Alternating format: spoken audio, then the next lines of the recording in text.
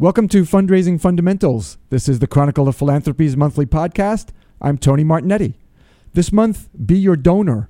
What experience are your donors having with your organization? My guests are Karen Stein, Vice President of Communications and Content at Network for Good. Their site is networkforgood.com, and they're at Network for Good, the number 4. And Anna Titler, Director of Communications and Development at Partners for Development. They adapt innovative and tested solutions to meet local needs in Africa and Asia.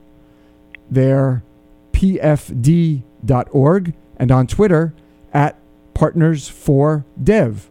So both organizations' Twitter IDs have the number 4 in the middle. And of course, that's the Arabic number. Don't use the Roman numeral. Ladies, Karen, Anna, welcome. Thank you so much, Tony. It's great to be here. Thanks for having us. Pleasure. Karen, let's get started. We want to see what kind of experience our donors are having with our site and our communications and our organization generally. Why is this important? Yeah, so we do know that year-end fundraising is incredibly important, especially in the month of December, and now is a great time to make sure that all of your systems are in place and that you're giving the donor the experience that you really want them to have. I think it's really important because we are spending a lot of time figuring out our campaigns, figuring out how to reach those donors, send them to our website, send them to our donation pages, send them to more information, crafting the best appeal that we can.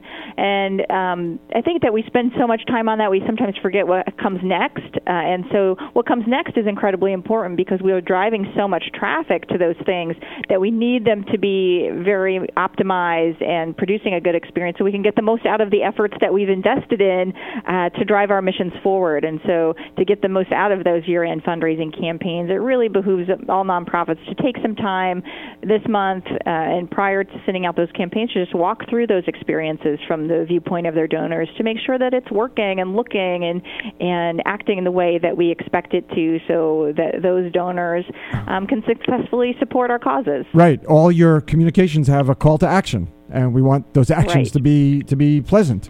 All right, so what is your first idea? So one of the things that we really ask folks to do or to think about is to tap some folks in their organizations and then beyond their organizations to walk through that process. One of the most important things, of course, for December and year-end fundraising is to think about that donation process. What is that process like? Is it too cumbersome for donors to complete? Does it take too long? Is it too complicated? Are there any places where people might get a little bit tripped up? And every time that's going to happen, you're going to see donors dropping out. And so they're not going to spend a ton of time trying to complete that donation if it's not easy and fast for them to do so. And okay. So you can walk through that process. Yeah, go ahead, Tony. Yeah, let's turn to Anna. Anna, how did that work at Partners for Development? Yeah, we actually we're currently going through a rebranding process, and we recently upgraded our Network for Good subscription because of this very idea. I went on, I became a monthly donor, and I found it was just too hard to do. It was too difficult. It took too much time. I got too many error messages.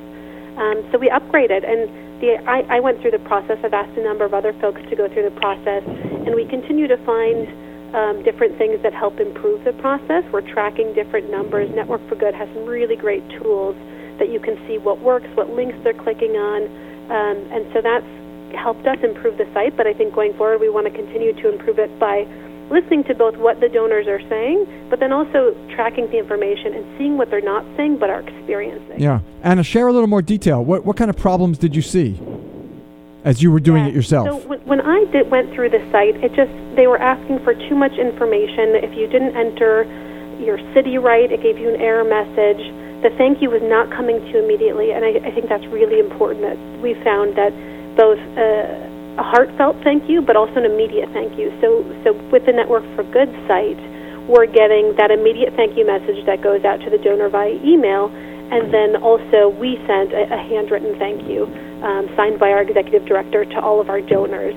So we're continuing to learn about different things and ways to improve. One of the biggest challenges that I've found is there's a lot of different types of donors out there.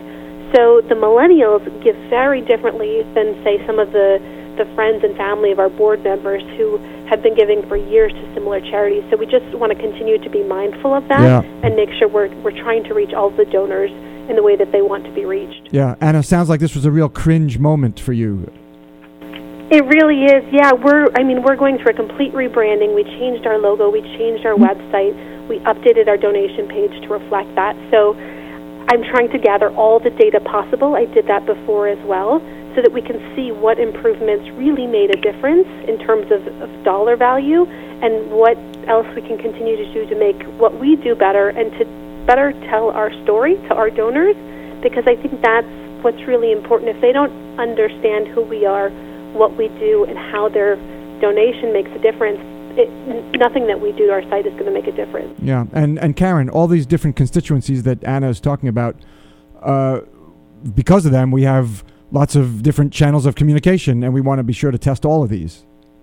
Exactly. It goes definitely beyond just the website, or definitely beyond that one email that you send out. It really thinking about from each point of access that someone could find you online, to walk through that, and even offline. And so if you're sending a direct mail piece, what is the information that you put in there to contact you? Is that information still accurate? Sometimes we use the same templates over and over, and maybe we forget to update those things over time. And so really to try to look at that with fresh eyes, to try to look at something from not just your own eyes, but to ask other people who might be in those different segments to walk through that process and find out, is it working, and B, does it resonate? But then also thinking about your social media channels. What is the information that you put in your profile information? Are you reviewing that and updating that over time? And then thinking about how people might find you through search. If you searched for terms that you think people might be looking for an organization like yours, what happens? And then what page do they end up on your website? And then what is the process from there? Can they easily make a donation? Can they easily find out more information about you? Can they easily sign up for your newsletter? You have to really make sure that even if they're not quite ready to give, and we hope that they might be, is there a way for you to continue that conversation with them quickly and easily? Anna, did you call on volunteers to do any of this testing, or did you keep it all in-house? Yeah, great question. So I started out sort of going through the process myself, and then what I found is I should be leading this process, but I'm really just a facilitator, and I wanted to get as many voices in as possible. So we reached out to our board members, we reached out to our staff members, both in the U.S. and abroad, and we reached out to people who had donated to us before, but then we also reached out to people who had never heard of us before. And then that same list of people I'm hoping to survey after we've got the whole rebranding process. One of the most helpful pieces that we've had through this process, it has been Network for Good. They've been sort of an external voice so that I can send them things and say, hey, how does this look? What do you think about this from an external perspective? So, yes, all of those different voices coming together, I think, really makes a difference. And what I found through that process is that not only does that help improve it, but it generates a lot of support and buy-in from those people. The fact that our donors, whether they've given $10 or $1,000 or $10,000, that they got to be a part of the conversation to create our new logo, to create our tagline, to tell us what they wanted to see on our donation page. I think that's made a really, really big difference and has been a really great experience so far. Yeah, excellent. Thank you. Let's go to a little third point, and we just have about a minute and a half or so left. And this is we'll just focus on a channel we haven't talked about, telephone. Karen, you have advice around that. Right.